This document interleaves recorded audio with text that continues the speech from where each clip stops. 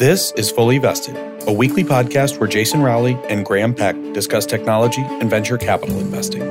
This week, after brief updates about marijuana becoming recreationally legal in Illinois and vaping flavors becoming illegal in the U.S. as it relates to our Vice episode, we discuss Snap's acquisition of Ukrainian-based AI Factory, and we discuss our views on several of Fred Wilson's top 9 trends from the decade of the 2010s and a couple of the trends of his views on the new decade of the 2020s.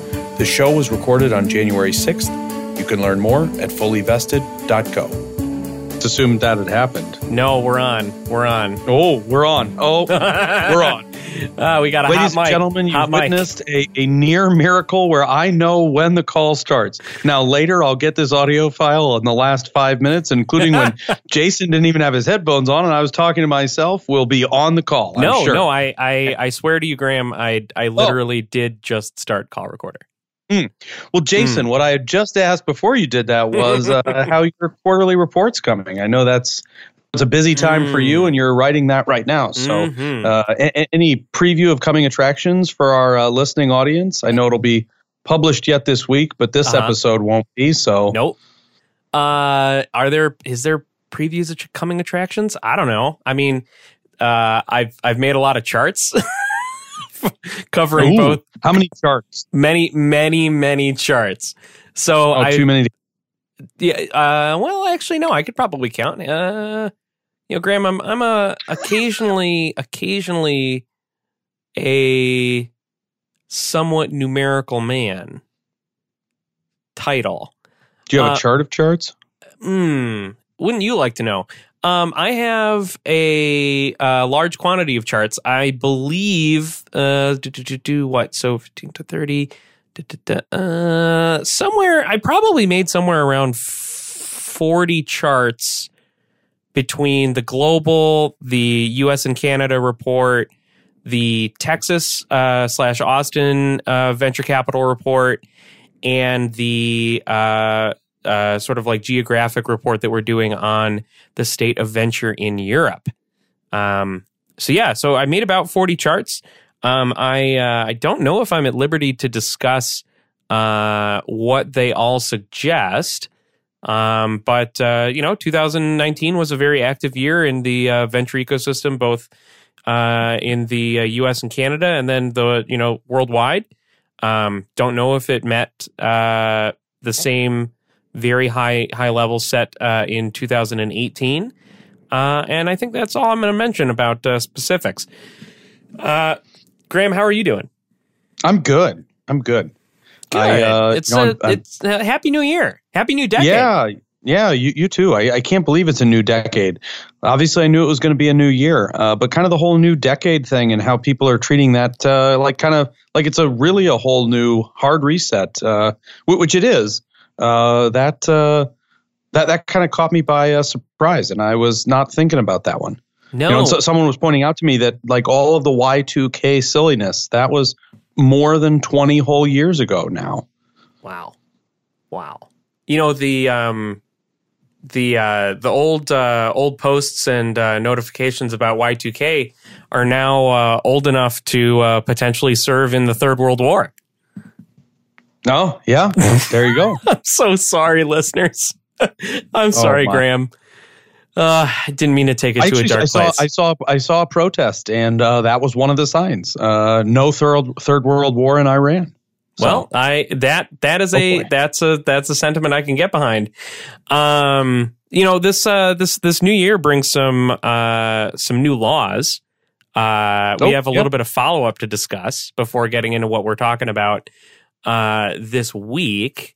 Graham, I'm going to ask you the question that I asked. What was it? Episode 2 or 3 of whichever whenever we started publishing, which is.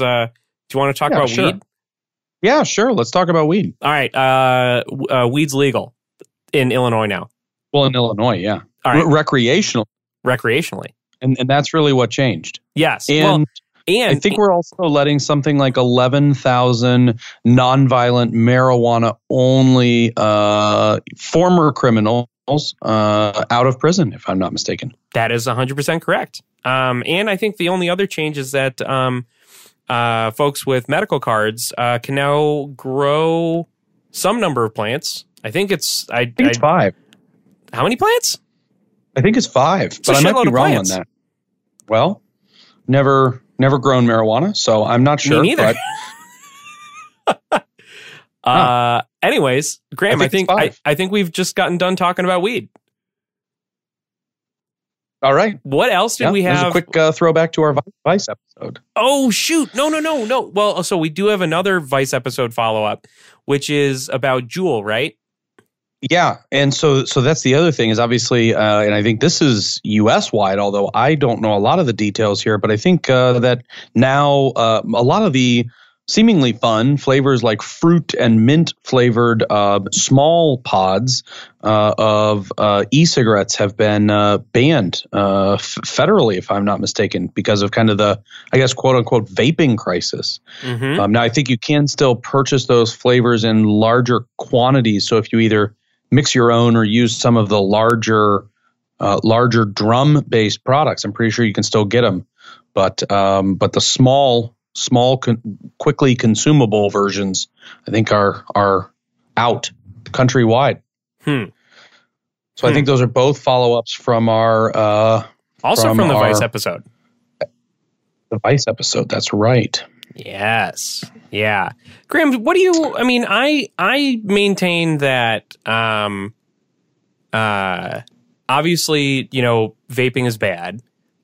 Nicotine is bad, whether it's coming in the form of vapor or smoke or whatever.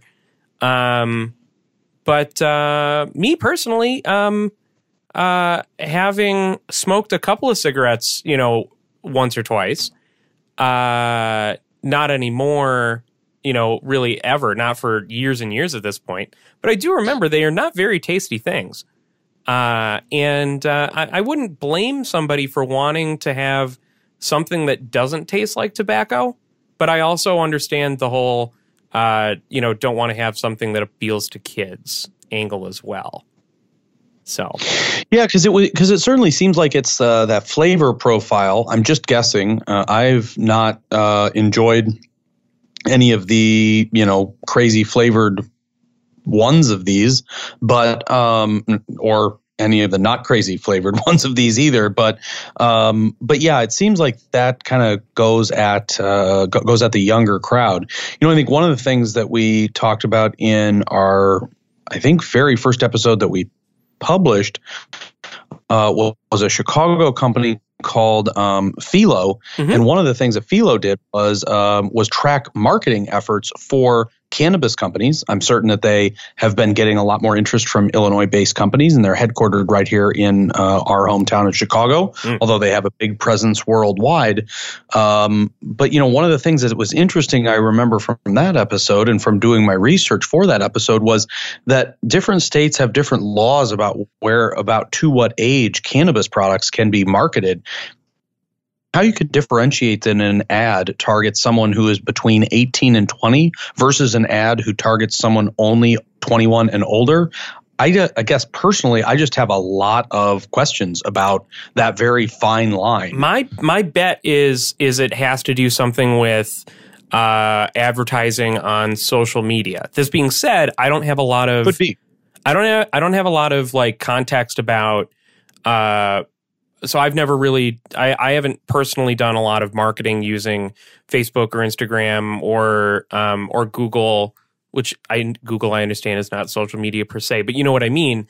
Obviously, Facebook, they ask for your birth date when you sign up, ostensibly to verify that you're over the age of 13. But, assuming, which is a big assumption, that, if you as a user are being honest about your birthday, they can use that your stated birth date as a gating mechanism for adult only products. So like 18 plus products, 21 plus products, or services for that matter. For example, you probably wouldn't want to actively advertise military recruitment efforts to 14-year-olds, as an example. But yeah, I mean, I think it really depends on the venue. I don't know how you would differentiate, say, a print advertisement, if such a thing is legal. I don't know. I haven't read the the Illinois law in depth. But I guess there's room for where I could see that could be a regulated thing. But then there's also a lot of open questions as to like how exactly on certain media, namely like print or broadcast or whatever, you'd be able to effectively age gate that stuff.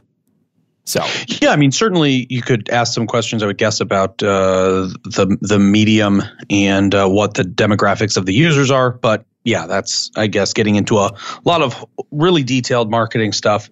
Anyway, yeah, I think that that's interesting. Indeed. By the way, as a quick real-time follow-up, our third episode titled "The Mystery Meat Metric" is where Jason and I discuss both of our kind of personal biases and the morality of vice investing. So that's the episode number 3, the Mystery Meat Metric, where we also discuss venture J curves. But that's the episode where we discuss primarily vice investing. Indeed. Just in case you check it out. Indeed. Graham, this is the year 2020, and we have a big topic to end up discussing a little bit later, namely sort of using Fred Wilson's really excellent summary of what happened in the 2010s as a jumping off point for discussion between you and I, but sort of also germane to our own interests, which I suppose we have not yet introduced ourselves, and given the fact that we're 11 minutes in, might be a little late for that. Hi, I'm Graham. Hi. I'm Jason. Graham, you do some stuff involving Eastern European development efforts. There was some news that broke this week or last week about it. Do you have any, not about your thing in particular, but do you have any news to share? Well, sure. So I think what you're specifically talking about is Snapchat made an acquisition of a Ukrainian-based technology company called AI Factory, and I think the company may have already had an office or even possibly technically been headquartered in Silicon Valley. But Snap acquired for an estimated $166 million, although that number has not been verified by Snap, this company. The company specifically was working a lot on their kind of computer vision and a new feature that Snap has released called Cameos, or animated selfie-based video kind of feature. And so the Snap had previously acquired a company called... Oh, my goodness. Hang on. Oh, I'm very popular. Jason's very popular. Hello. Sorry. No, it's a friend of the show. I'll message the person to say that we'll be back, or that I'll be back. That I'll call him later. Sorry. Continue, Graham. Or maybe start over. It's up to you. I'll continue. What's in the show is in the show. So Snap acquired a company called Luxary, I think, in 2015, that basically has become the standard for selfie lenses across kind of most social platforms. Snap being kind of the driver of those, and so one of the executives from that company left Snap after becoming their director of engineering, and then co-founded with 2 other gentlemen AI Factory, which had, I think, about 70 or so employees. TechCrunch reports based in Ukraine, and also some folks in San Fran, and so that has now been purchased very quietly by Snapchat to integrate into its new Cameo animated video feature. So cool. Anyway, and as Jason kind of referred to, I do work a lot with a couple of different companies. The main one in particular, which you can also find in my bio, is a company called Bright Grove. Brightgrove didn't have anything to do with this specifically, but Brightgrove has about 350 or 400 software developers between offices in Kharkiv and Kyiv, Ukraine, the two largest Ukrainian cities, and they also have a small, mostly sales-focused office in Minsk, Belarus. And so I work a lot with Brightgrove on developing and managing some of their U.S. client-based accounts.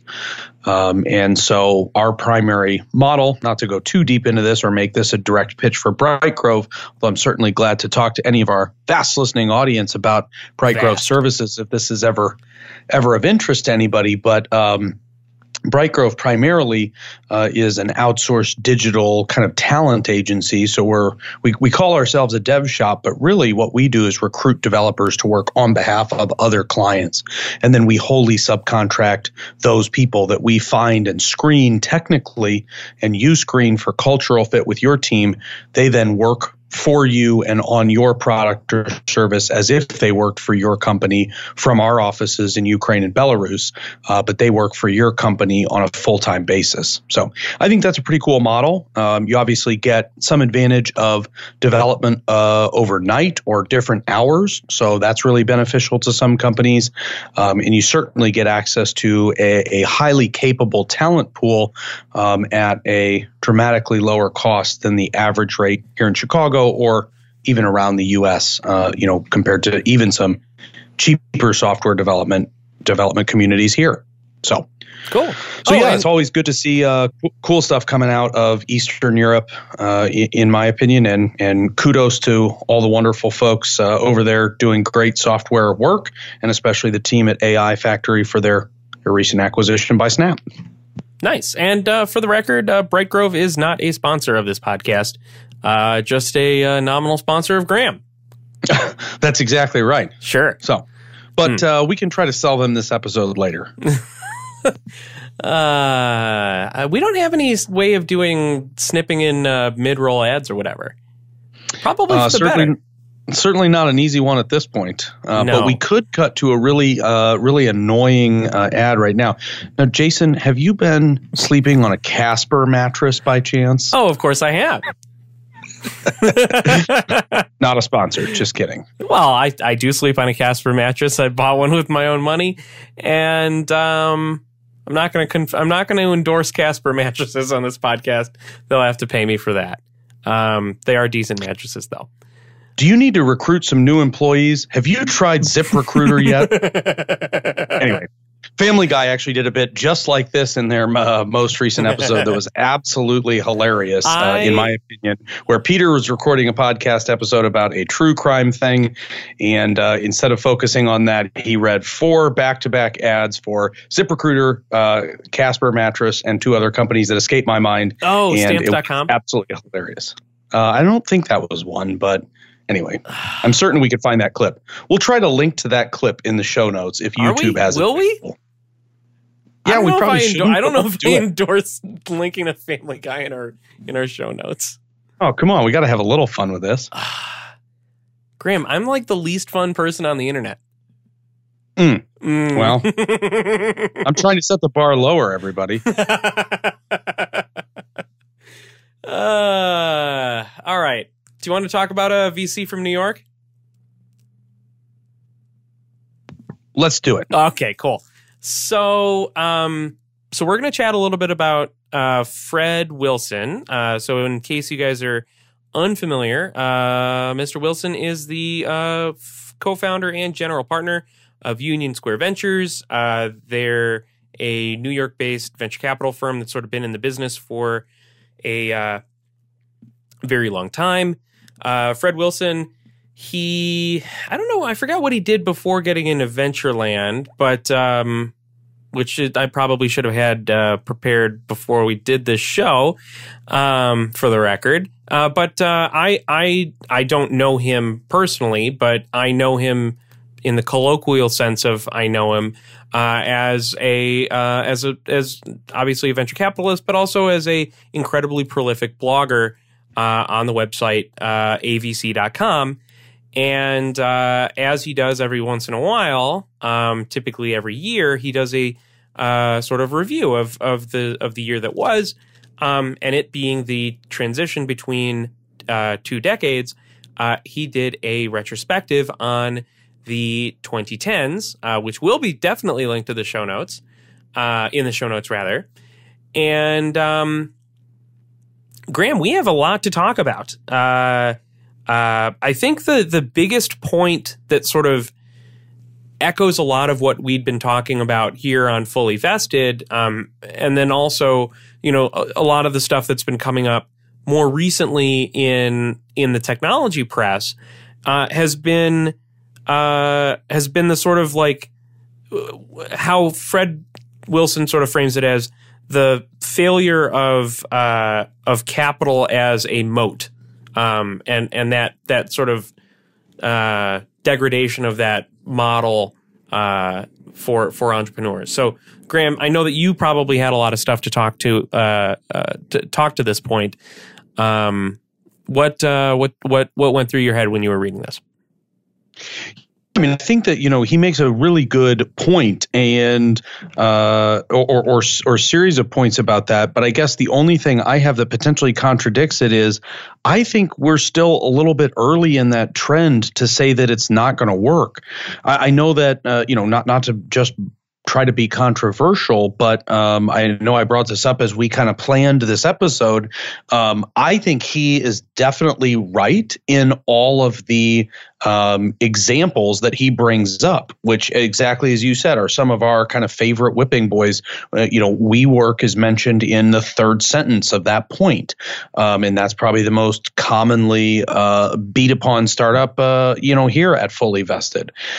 He also talks specifically about Uber, and while I take the point, and while certainly in the case of Uber, WeWork, and probably a lot of other big companies you could point to where a lot of money has been burned, capital as a moat probably hasn't worked, or definitely hasn't worked, at least thus far.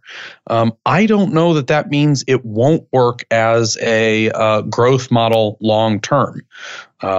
Again, not just to draw controversy, but that's one thing that I think is a really interesting point he makes, and we've definitely seen huge failures of it. I think SoftBank's portfolio is in trouble in no small part because they tried to set the bar as high as possible with capital as a moat, and they picked, unfortunately, at least a couple of businesses where thus far that hasn't worked. But I don't know that means necessarily that point will be true always and forever. So it'll be interesting to me to see if there's a resurgence in that, or if other people continue to try that. I mean, to some extent, almost all venture capital is using some capital as a moat. Maybe some of it's going into product development, of course, but to some extent, if you're putting capital into a business that you expect is going to be burned with the goal of growing product and or growing revenue base, hopefully both. All of that's using capital as a moat to some extent. Yeah. So when I think of the idea of capital as a moat, it's I've always thought of it as the notion of basically giving companies, obviously, a bunch of money up front so that they're able to accelerate their growth. So typically that's in the form of like, oh wow, you're you're raising a $100 million Series D round, and chances are a very meaningful percentage of that is going to go to increasing your sales team. And I don't know what do people do when they raise a lot of money? They put really big billboards on like the 101. Right? Yeah. Like, I don't know. I mean, whatever the hell you're going to do with your money, like that I understand, but I've always sort of thought of that then as like, okay, well then you also have, tens of millions of dollars or more, sort of as in a war chest that you're able to sort of like deploy at will maybe not at will. Obviously you're beholden to your board and yada, yada. But like that you're able to deploy in the future, even though you might not necessarily need the cash now. And, I've seen a lot of companies, that that, in their funding announcements, this might not be quite as, most recently, but definitely within the last year, I've heard of companies saying, okay, well, we've raised a bunch of money. We didn't need to raise now, but we're also concerned about the, long-term funding environment. And so while the going was good, we got it. Yeah, and I do think that probably scares away other companies. I mean, it's definitely one way that if you're a venture investor and you're looking at, oh boy, am I going to deploy capital into this new business that's pitching me right now? If I see that somebody else that's either in or could easily be in a competitive space just raised an absolutely enormous sum of money, especially if they didn't need to do so when they did that, then yeah, that's probably going to impact the chances that I fund that business. Yeah, it's a deterrent force. Yeah, I mean, so I think it is a moat in that way. One of the things that I think is important for Uber, WeWork specifically, but many other capital as a moat potential businesses, is to think a lot about their unit economics, right? Because another way that Uber has just burned absolutely tons of the capital that's been put into Uber was not maybe specifically expanding into a new city, as in hiring employees, building up offices or facilities, which they do have in most large towns that they operate in, but was in probably setting the price as low as possible, while still maybe setting driver compensation as high as possible, so that they could both attract customers and drivers. And they were quite simply paying that premium in Uber's case on both ends. Yeah. To just to gain market share. So I look at that a little bit different. I mean, it's the same idea. That's still growth, and that's still funding growth. But if they hammer hard on their unit economics, then I think they could hopefully be sure that the way that they're doing that, and the way I've seen startups do similar things, you can be sure, or relatively sure, with a big enough sample size, that you will recoup the capital you put into that cohort, either defined by time, geography, or both. You could be sure you'll get that capital back.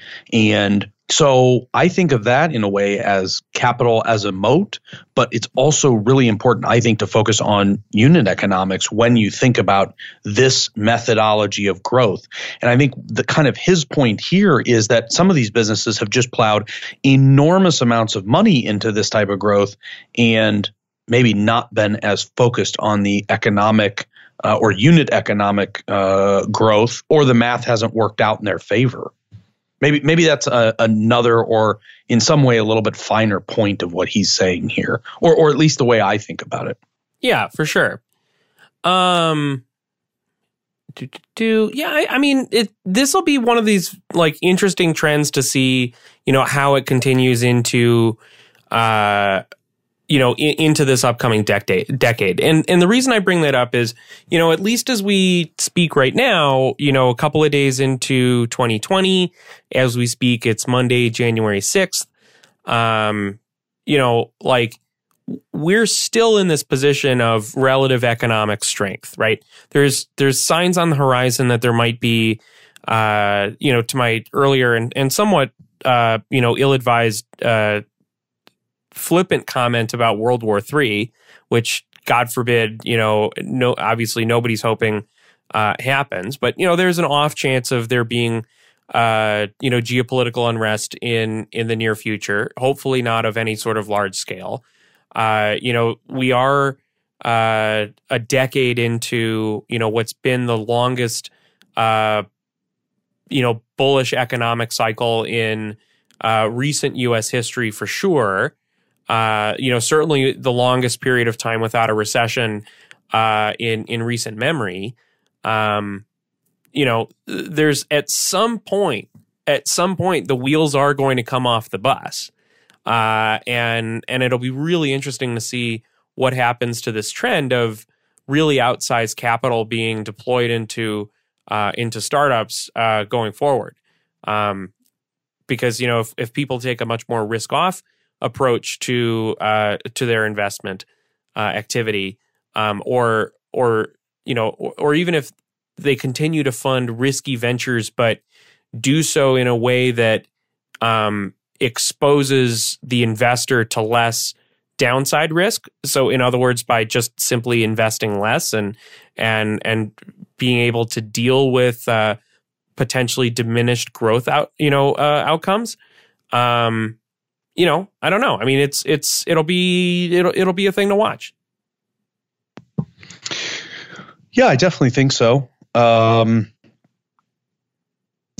mean, this was his number 2 trend of 10 trends of the last decade, and I think there's no doubt that it deserves a position approximately that high on the list, and I think that's why it's there. So yeah, I mean, I couldn't agree more that I think this has been a big thing that has shaped the venture industry as a whole, and again, I do agree it'll be great to watch moving forward. This does have an interesting sort of corollary to a point that Fred made later in his post, which is this idea that innovation is sort of decentralizing outside, or rather away from sort of traditional market centers like Silicon Valley and indeed, you know, New York City as well. And the reason I say it's a corollary is because startups based in, you know, the San Francisco Bay Area, one's based in New York, to a very similar extent, you know, also those based in Boston and Los Angeles and other sort of like major coastal markets, you know, they've been able to access really, really large pools of capital that has fueled the type of growth that we just, you know, got done talking about, which at least current market conditions for certain companies indicate, that growth may not have been as you know, robust or sustainable as say, you know, some investors may have hoped. But, you know, companies based in the Midwest, and I've borne this out many, many times in analysis that I've done for Crunchbase News, companies in the Midwest, they tend to raise less money. And that's because the Midwest doesn't have, at least historically, not to the scale that, certain coastal markets have enjoyed. The Midwest just doesn't have as deep a pool of capital to draw from for its startups. If the capital moat, you know, as a strategy model is sort of revealing itself to not bear as much fruit as, you know, some investors would have wanted, that's a pretty bullish, trend in favor of the Midwest and other sort of lesser funded markets out there, right?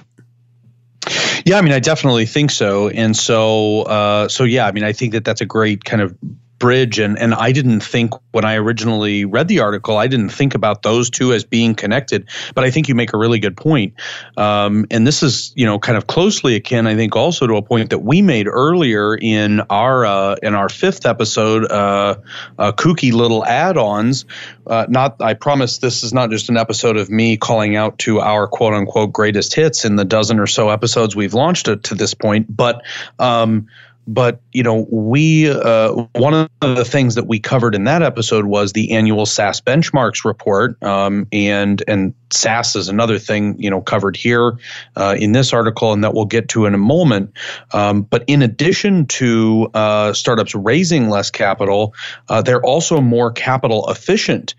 If they're not in one of the kind of quote unquote expensive areas. In the U.S., those would probably be defined as Silicon Valley, New York, and possibly Boston, especially if you're looking at kind of life sciences specific stuff.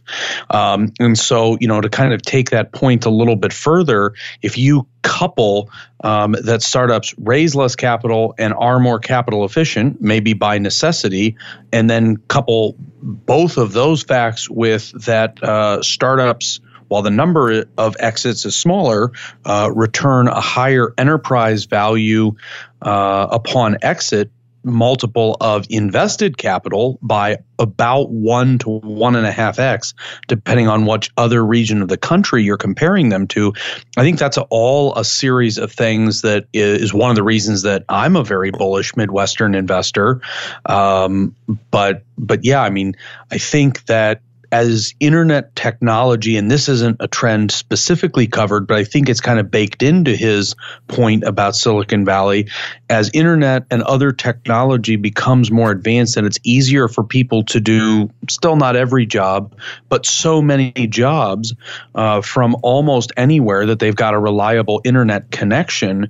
I think many fewer people are choosing to live in these incredibly expensive, overpopulated areas. Even as more people worldwide move to cities, I think people are just less likely to flock to certainly Silicon Valley and possibly other places that had originally been, as he calls it, a mecca for tech and startups. I see a lot of startups moving to Nashville or Denver or other places, or to kind of go back to our kind of earlier topic, or putting at least part of their people in another part of the world that's much, much less expensive. So for sure. No, I mean, in sort of my work covering startups, and reading the coverage of my colleagues, a lot of the stuff that we've seen most recently is, you'll have a company that is ostensibly headquartered in San Francisco or New York or whatever, but really it's like maybe they'll have. Obviously it depends on the size of the company, so just bear with me for the sake of example. They might have a dozen people or 24 people or whatever in San Francisco, but if you really ask and dig a little bit deeper and say, well, where's all your people at? You said in your press release that you have 50 odd people on the team. Where are they? Fine. The company might be based in San Francisco, but they might have a very large sales office or an engineering office in, say, Provo or Salt Lake City, Utah, or Kharkiv, Ukraine. Sure, or Kharkiv, Ukraine. Again, Bright Grove is not a sponsor of the show, but it is a sponsor of Graham. So yeah, I mean, like this is not necessarily a new phenomenon, but my guess is it's one that is likely to accelerate in the coming decades, certainly in the next couple of years, just because of the running the risk of making some enemies here. What I'll just sort of refer to as like an increasingly hostile environment for people who want to live and work in the Bay Area. Yeah. I think that's a really good point. We have a portfolio company who recently kind of chose, I think primarily because the CEO is based in Menlo Park, to move their officially stated headquarters to the Bay Area. But their team is split almost equally amongst 3 offices, and the other 2 offices are here in the Midwest. And so, yeah, I think that. I think that's just interesting to watch, and I definitely agree that I think it'll be a trend that is on the rise for another several years at least, depending upon kind of some other macroeconomic factors and how they may affect that. Yeah, look, not to pitch anybody listening to this show from Silicon Valley, but you can get twice the apartment in downtown Chicago for what you spend in San Francisco, even in a not so great neighborhood of San Francisco. There are serious advantages to being located out here. Not necessarily just in Chicago or the Midwest, but really any big market that isn't quite so dominated by an existing tech or financial infrastructure sort of industry to really ramp up rents, especially in a place like Silicon Valley where, and really this is less a Silicon Valley problem and more a San Francisco specific problem, but this is also endemic elsewhere, is a tremendous reluctance to engage in new sort of like residential development, even though there's clearly an incredible amount of demand for it. Seems like at least a lot of other markets don't seem to have that same level of friction when it comes to building new housing when there's demand for it. So, Graham, did I lose you?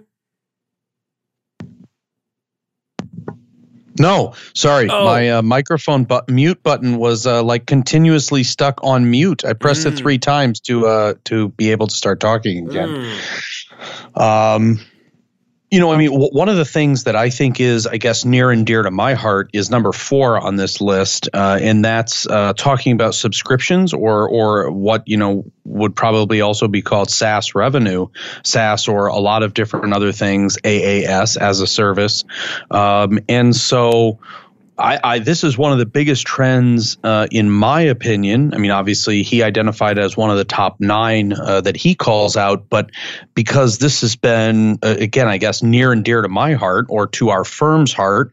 And so, a lot of the things that we invest in, at least in the technology fund at Cultivation, which is a team that I'm on, are SaaS or other recurrent revenue business models. And so I think paying close attention, again, as we covered in great depth in one whole episode, but paying a lot of attention to what's going on in the SaaS or otherwise recurrent revenue kind of business model world is something that our team focuses on a lot, because that's really important. So I was really excited to see that called out as a big trend. And I think it's really, it extends beyond software too, right? Like 10 years ago, there wasn't really infrastructure out there for example, like independent publishers or content creators to be able to monetize their work directly from their audience. A lot of the infrastructure around, recurring payments, around being able to gate access to content based on, or pending payment, et cetera, like that infrastructure didn't exist. And it's really exciting to see now, because it means that people who have something to say on the internet and have something valuable to say on the internet are able to, receive some economic value back from the people to whom they have provided valuable information or content or entertainment, just as independent creators. And so this is super exciting, and it unleashes this whole new, potential wave of innovation, allowing, not just like small, like really big companies to be successful, with recurring revenue and stuff. But smaller companies as well. But I think, the real story here, at least going into the next 5 years or so, is going to be, this whole conversation about the future of work. And, how people, especially creative people, are able to make a living, doing what they do. That also ties back directly to this emergence of the subscription business model and the positive economics that it can deliver to, business proprietors, whether it's a software or different type of business.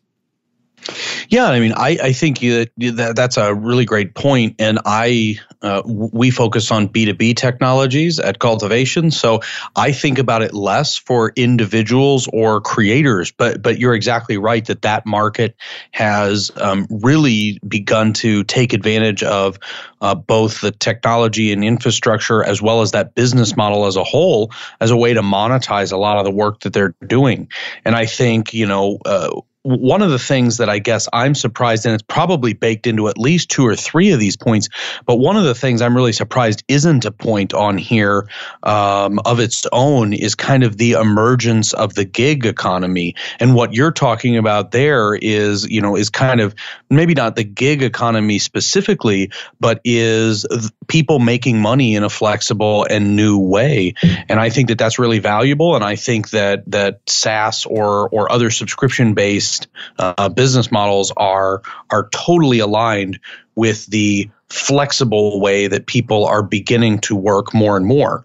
And hey, I'm right at the front of that line. I kind of make my every single day up of 2 to 4 different kind of parts on a daily basis, where I'm working with, for, or alongside different groups of partners in different companies, and in a couple cases in whole different industries.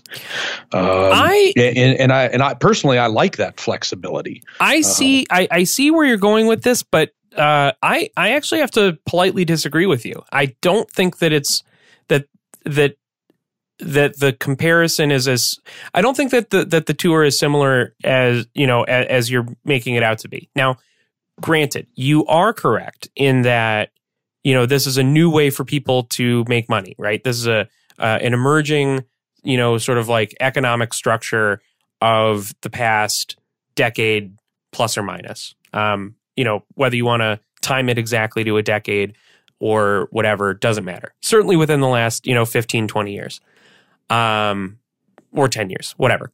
But like to me, the difference between sort of like gig economy work and talking about subscription revenue stuff is that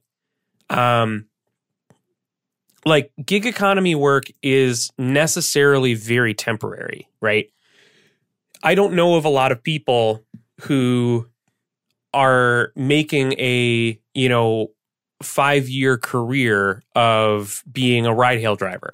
Now, granted, I've met many ride-hail drivers who have been driving for, a number of years, but I don't think any of them necessarily see this as a thing that they want to do for the next 10 or 15 years, right? It's in many cases a temporary, source of income, and a temporary relationship with a specific company.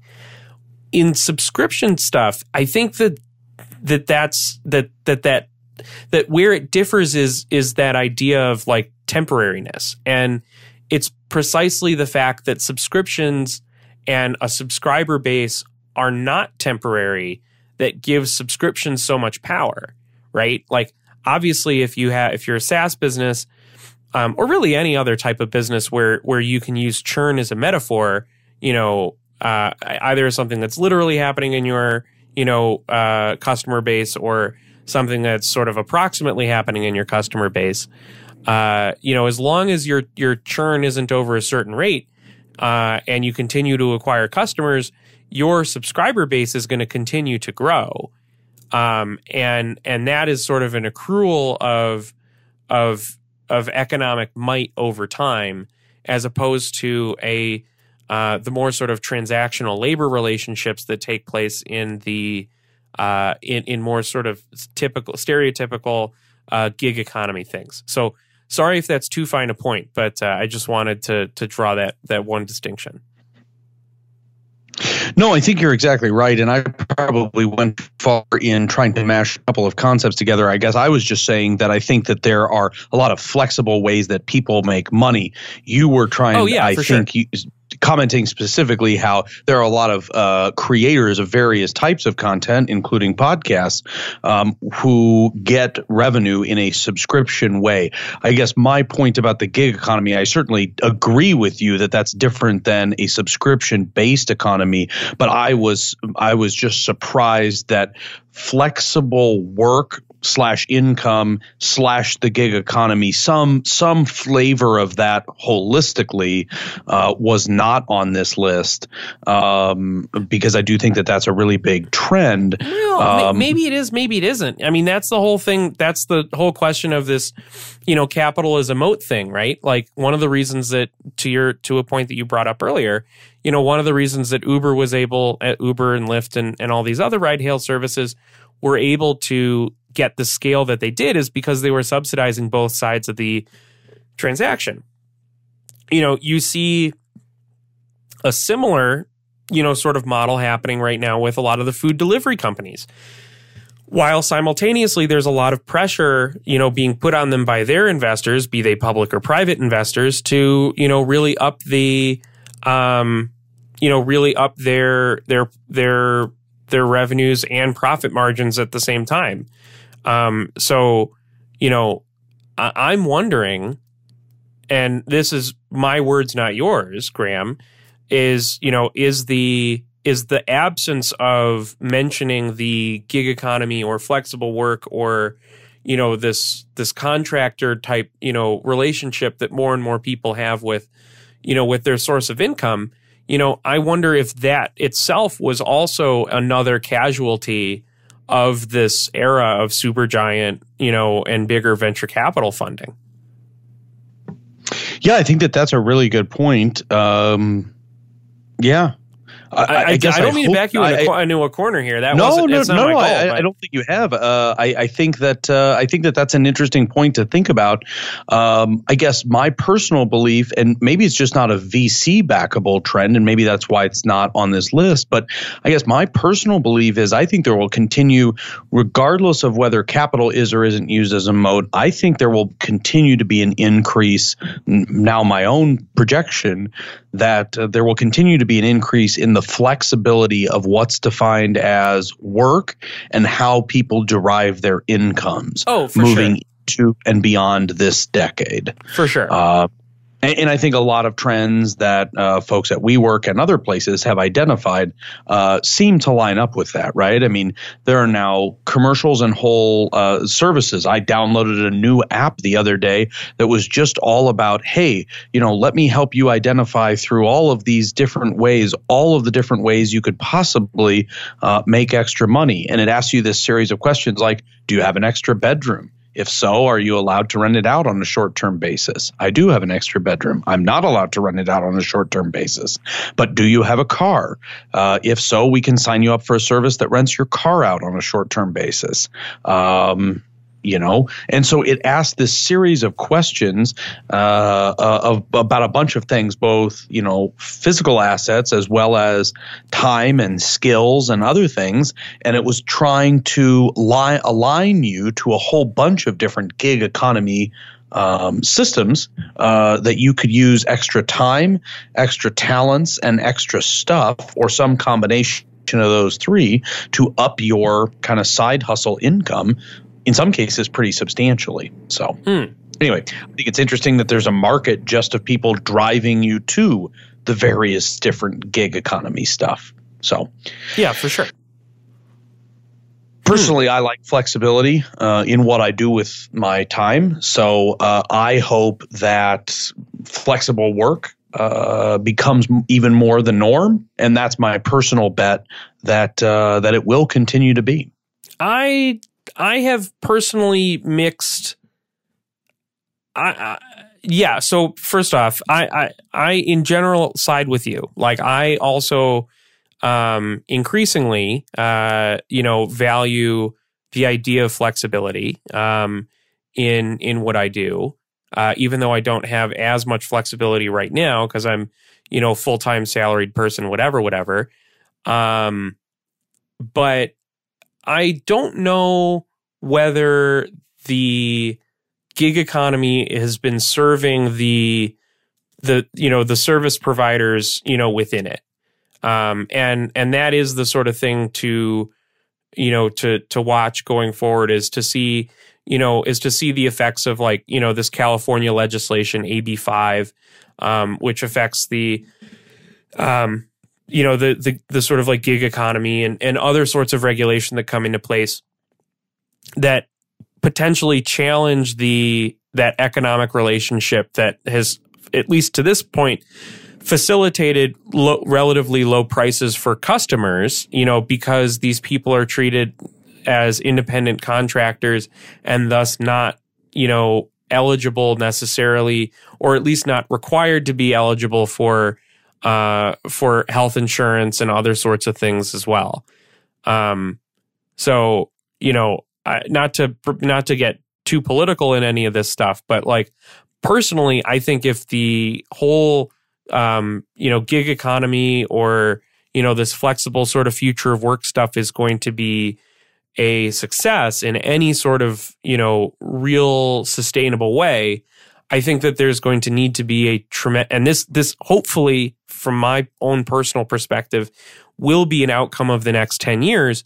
Hopefully we will see some sort of restructuring of the, of the U.S., economic system that at the bare minimum, and this is all I'm really asking for. I'm not asking necessarily for universal basic income. I'm not looking to have some giant restructuring of how Wall Street works or whatever. But in order for people to have that flexibility and freedom to move from one place to another, their access to health insurance and other really key benefits cannot be tied to, their particular relationship with one particular employer. And, whether or not that comes in the form of, say, a universal healthcare program or a healthcare program where anybody who wants access to a public option can get it, or even if it comes down to some sort of new type of market solution that hasn't been tried yet, which I'm skeptical as to whether or not a new market solution to the U.S. healthcare system exists. I think that going forward, there will have to be some, significant change in that economic relationship for future of work stuff to be flexible to be feasible going forward. So that's my soapbox moment, Graham. No, I think you're absolutely right, and that's a really good point. It's a really good point. So we didn't talk about this in the prep, but if you don't mind, sure. I'm also going to jump down to the What Happened in the 2010s post, the addition that he made. That was the 9th item on that list. He indicated that he had kind of left China becoming a tech superpower off of that list. And I bring that up because I know that that's something that we've talked about on this show before, and something that you have reported on and covered a lot for Crunchbase, and obviously something that may even be in what you're working on right now. But I just wanted to invite you to comment on what you think about, China taking a longer term view as China becoming a tech superpower over the last decade, and what that means, moving forward. Obviously, he does kind of bring that up also in his point about digital currency and cryptography, but he brings up a separate point about China, the world's second largest economy, sure. specifically becoming a tech superpower. And again, sure. I know that's something you've commented on a lot, Jason. Or written about a lot. Well, yes, bits and pieces of it, right? So I think one thing that is really important for us to do, as we talk about this and as we sort of conclude, is to sort of disentangle the idea that tech equals venture capital and venture capital equals tech. And the reason I bring that up is because, at least in the United States, the two have sort of gone hand in hand, right?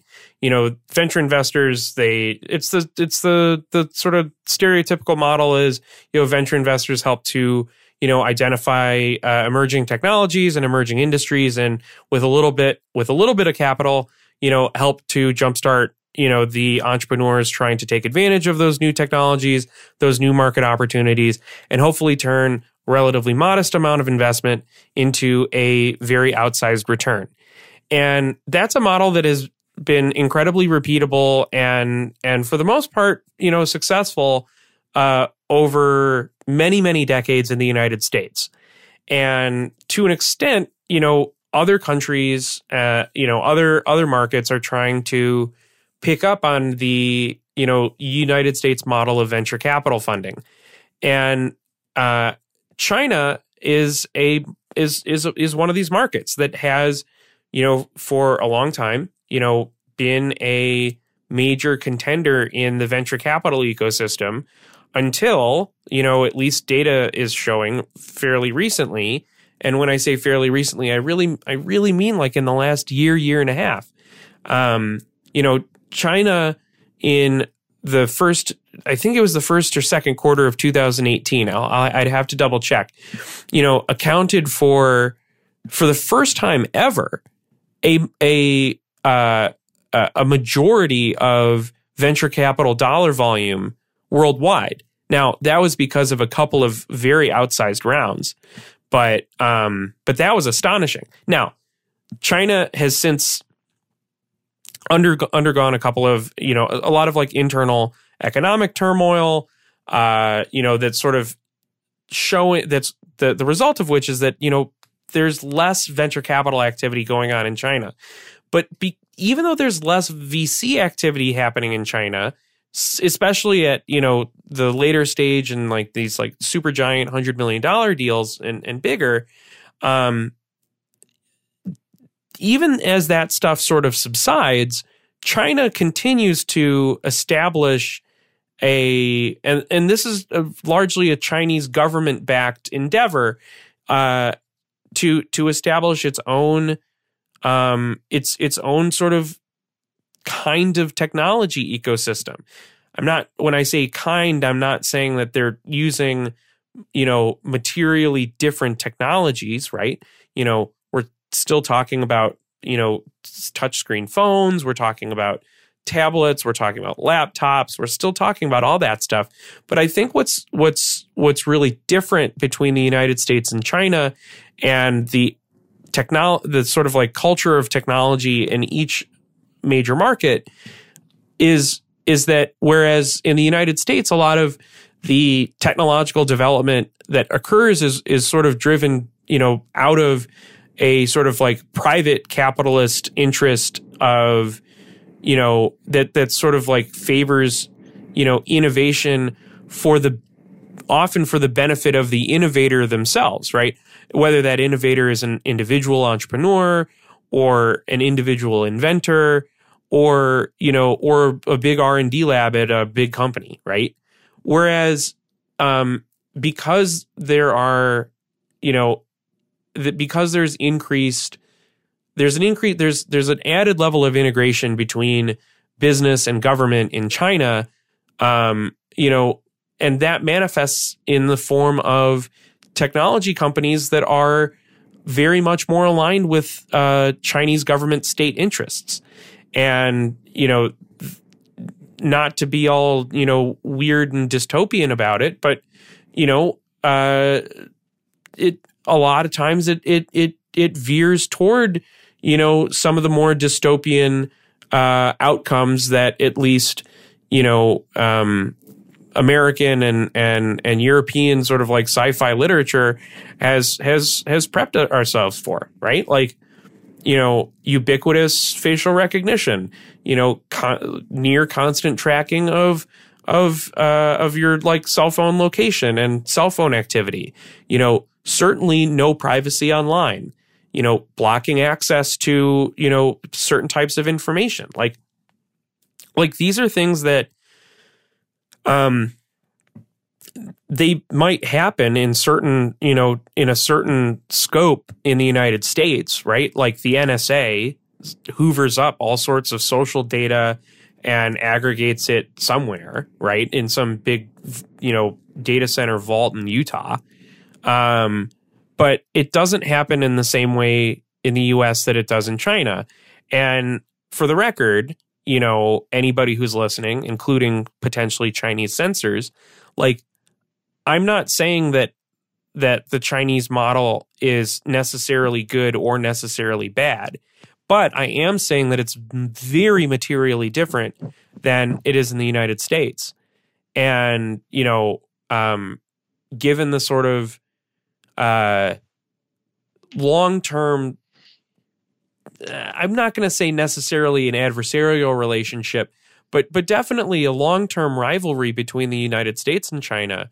You know, the fact that China has become, you know, such a technological powerhouse, not just on the manufacturing side and the component side and the yada yada side, but from the perspective of being a first party developer of, you know, new and novel, you know, technologies that are not really used in any great, you know, scope or scale, you know, outside of China. Like,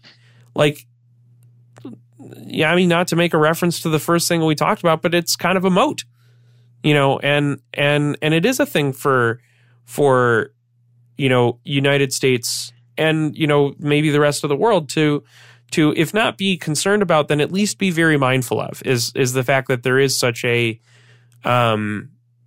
material difference in the motivations perhaps behind the and that might be not necessarily the best way to frame it, but there is differences and it's important to take note of them and to understand what might be the drivers behind those differences. So. Yeah, I mean, I think that's a really good point. I mean, that's basically you also, in talking about China, you also made point 8 on the what will happen in the next decade. Yeah. And I know we were not going to foray very far into that because these are, you know, and he says this, but these are kind of forward-looking things about what he projects the next decade to happen. But number 8 on that list is mass surveillance by governments. And it will become, literally the first sentence of that says, mass surveillance by governments and corporations will become normal and expected this decade. That sentence goes on, but that's kind of, you know, the key point there. And I think, you know, what you're saying is in certain places, China maybe in particular, that's already the case. And, you know, I think that the younger a person is, even in the United States, I've seen surveys about the less they believe that there is any real sense of privacy, and so yeah, I agree with that. Again, not foraying off into covering all of, or even what I think some of the highlights are of the next decade article. We will link to that in the show notes too. But yeah, that is kind of the point you made, and I agree that does tie closely to China. Again, with now to do for just 1 second what I just said, I'm not going to do too much of. Graham. You know, one of the other things that I think is interesting in this one, I'll bring up only because I think that it. You know, it is inevitable, is the first thing on his list of the things that will happen in the next decade is all about climate change. And I do think that that's a really important thing. And I think that it will be interesting to see how technology, venture capital, and essentially economics, you know, is impacted in those areas. And he makes the point that there will be large scale capital investments move from other ways and places capital could be allocated into investments or infrastructure that is more climate friendly. Talk specifically about solar power and what his projections of what it is going to be over the next decade. So anyway, certainly would invite you to comment if you want to on that one, and I won't go any further into his projections of what will happen in the next decade, but would definitely recommend everyone read that, and we'll make sure to include that in the show notes too. For sure, yeah. I will refrain from commenting on the future. Well, yeah, until the future. So, Graham, is there anything else, or do you think it's time to wrap it up? No, I think it's good time to wrap it up. All right, it's been an interesting last decade, and excited to see what happens in the next one. Well, happy 2020, man.